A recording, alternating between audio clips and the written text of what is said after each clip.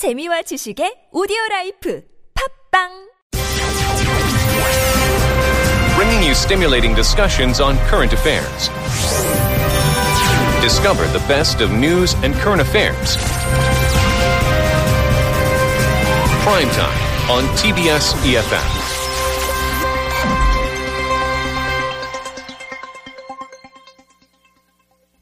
Well, according to a report by management consultancy Pricewaterhouse, the world economy will double in size by 2042, growing at an average annual rate of just over 2.5% between the years 2016 and 2050.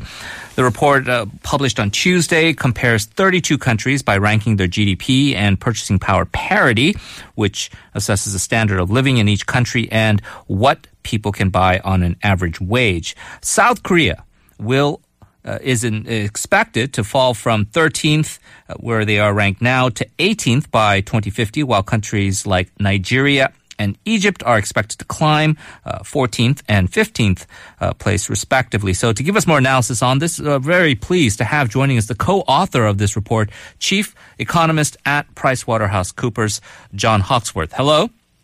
Hello. Thank you so much for joining us, sir. 2050, it feels like a long time away. Just maybe an overall view of the report that you co-authored. What can we expect in terms of a changing of the guard, any dramatic changes that are foreseen according to what you've been able to surmise? Well, I think, as you said in the introduction, firstly, that the world economy will be bigger, probably more than double its current size in real terms, so far outstripping population growth. And that means that on average it will be richer, more people will be lifted out of poverty in countries like China, India, and across Africa. So that's all good news. Now, we can't, obviously, we produce specific numbers, these are illustrative of broad trends. One obviously can't make precise predictions that far ahead, but we're looking at the broad shifts.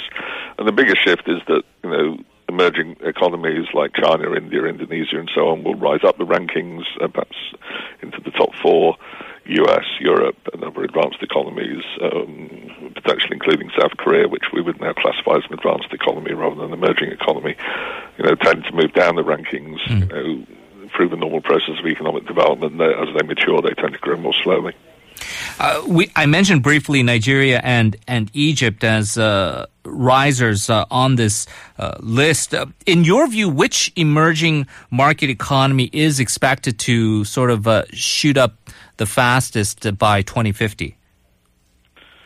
Well, it depends what you mean. I think the fastest growing economy that in our projections is Vietnam. We think Vietnam, of the sort of 32 economies, is probably the one that has the most growth potential. I think it's in a part of the world that's growing relatively fast. It can sort of play off China. I remember when I was in China a couple of years ago, I went to a shoe shop and all the shoes seemed to be made in Vietnam. So it seems like Vietnam's becoming the new kind of workshop of the world, as it were. Playing off the sort of supply chain relationship with China and playing into Chinese consumer markets. So we see that as probably being the most promising. Indonesia, as I said, being a somewhat bigger economy, we also see that has good potential and could move as high as fourth place in the world by the middle of the century, rather matching its ranking in terms of population. And further down, the rubber economies, as say Nigeria. I think our Nigeria results come with quite a lot of caveats about the need to become less dependent on oil and gas, need to improve infrastructure. Having been there last year, the energy system, transport system needs a huge amount of investment, and also to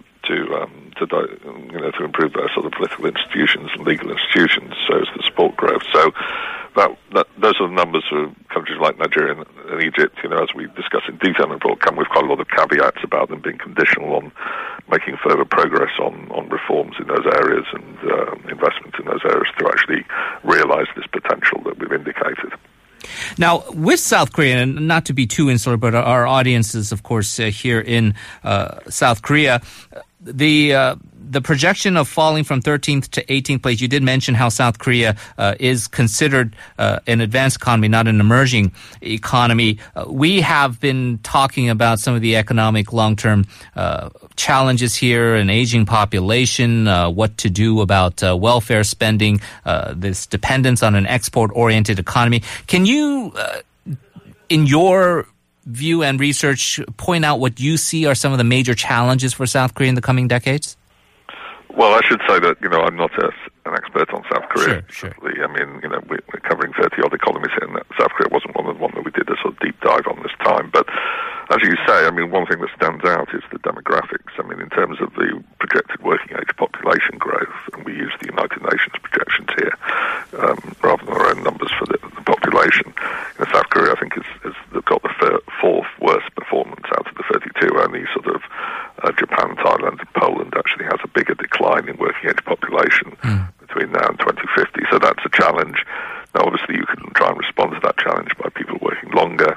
I think there's also an issue with South Korea from some of our research with relatively low levels of female relative to male employment in the labour force. Again, if you compare it to, say, other countries like the US or the Scandinavian countries, that ratio, not just in South Korea, but also in Japan and some other Asian countries, is relatively unfavourable. So there might be potential to sort of perform better than this by actually, if you like, mobilising the labour force more, both in terms of women workers and older workers. And no doubt, the government in South Korea, no doubt, is pursuing that. Otherwise, I think it's sort of the problems that most economies in South Korea was obviously a star performer from the sort of 60s through to the sort of 90s. It then had the Asian crisis, and maybe now it's settled down to a more sort of normal sort of growth rate as an advanced economy. So I think as for all advanced economies, the easy wins in terms of just basically borrowing technology from other people and emulating that and exporting on it based on lower labour costs, and probably South Korea's moved beyond that point. So it now has to be the innovator itself, has to push forward the sort of global technological frontier. It has to develop sort of world-class consumer brands, and obviously some South Korean companies have been very successful in that, in cars, in phones, and other areas, albeit some recent challenges with Samsung and so on with some of the phones. But so I think but it does become more difficult because you are actually having to be the innovators and pushing forward that global technological frontier rather than just basically piggybacking on other people's technologies. And so I think it's going to be a more difficult process, but I think it's clearly one that South Korea is not the only people facing this challenge. Many other advanced economies are also, including the UK, is facing similar challenges. Well, maybe not just specific to South Korea, but you pointed out how South Korea is the fourth worst projected performer. We have countries like Thailand, Japan, Poland also dealing with demographic issues. Are these problems that a country like South Korea faces, whether it is an aging population and perhaps a need to address the workforce with gender equality and even the retirement age and what have you, whether it is a welfare policy or an immigration policy, is it sort of an irreversible, sort of inevitable trend that South Korea faces, or are there actual things that policymakers can do, in your view, that could somewhat mitigate the slide? Oh, well, I think on all of those points that you mentioned around immigration policy and to welcoming in more younger skilled workers from elsewhere in Asia, perhaps, in terms of, the sort of gender equality agenda around, if you like, the workforce situation and older workers being helped with retraining, reskilling, to keep them in the workforce for longer, maybe reforming pension systems to encourage that, reforming benefit systems, giving tax incentives for people to work longer. There are lots of models around the world, particularly I think Scandinavian countries are pretty good at that. Countries like New Zealand also score pretty well on that. So there are lots of models around the world that that people elsewhere in Europe are trying to emulate, and so I think there could also be lessons there for South Korea in terms of developing its, making the most of its labour force, given that is now a sort of scarce commodity, if you like, in South Korea.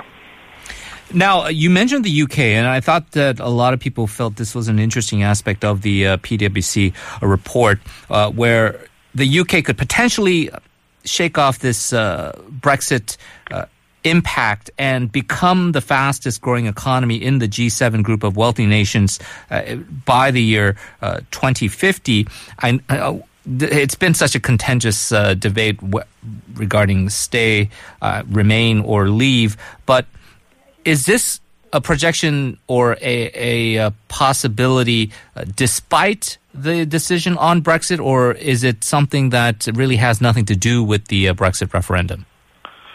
Well, I think the Brexit does have an effect in dampening our growth projections for the next sort of 5 years or so as we go through the difficult process of negotiating an exit from the EU, hopefully putting in place some sort of new trade deal, which could take 5 years, could take more than that. So there's going to be a difficult transitional period where growth probably will be dampened. But since we're taking a much longer time horizon here, we do think there's the potential for the UK to continue to grow relatively well. I mean, still not spectacularly. We're only talking about a 2% a year growth on average for the UK. So it's not spectacular, but nevertheless at a reasonably solid pace in the long term, provided, firstly, that we remain open to trade and investment. We try and do new trade deals with other people, which could include South Korea, could include, China, India, the US, Australia, and so on. Once we've left the EU, we're free to do that. Secondly, we have to remain open to talented people from around the world. And, some of the Brexit debate has become a debate about immigration. I think it would be very unfortunate if, as a result of that, we were to sort of pull up the drawbridge and try and, severely restrict immigration because, as I say, we also have an aging population, and we also have skills gaps, and we need sort of talented people from all over the world, not just from Europe, but from Asia and America and everywhere else, to actually fill the gaps in our labour force and help to, inject some entrepreneurial spirit into our economy, which immigrants often do in our experience. And so, we need to remain open to that. So I think as long as we have what I would call an open Brexit rather than a closed Brexit, then the long-term future might be, reasonably positive. If we sort of close in on ourselves and pull up the drawbridge, then I think it could be much less favourable than we project. All right. Well, certainly a fascinating look into where the global economy, can be headed within the next few decades. I encourage everyone to check out this report by PwC. We're going to have to leave it there, Mr. Hawksworth, but thank you so much for joining us. Appreciate your time. Okay. Thank you. Bye.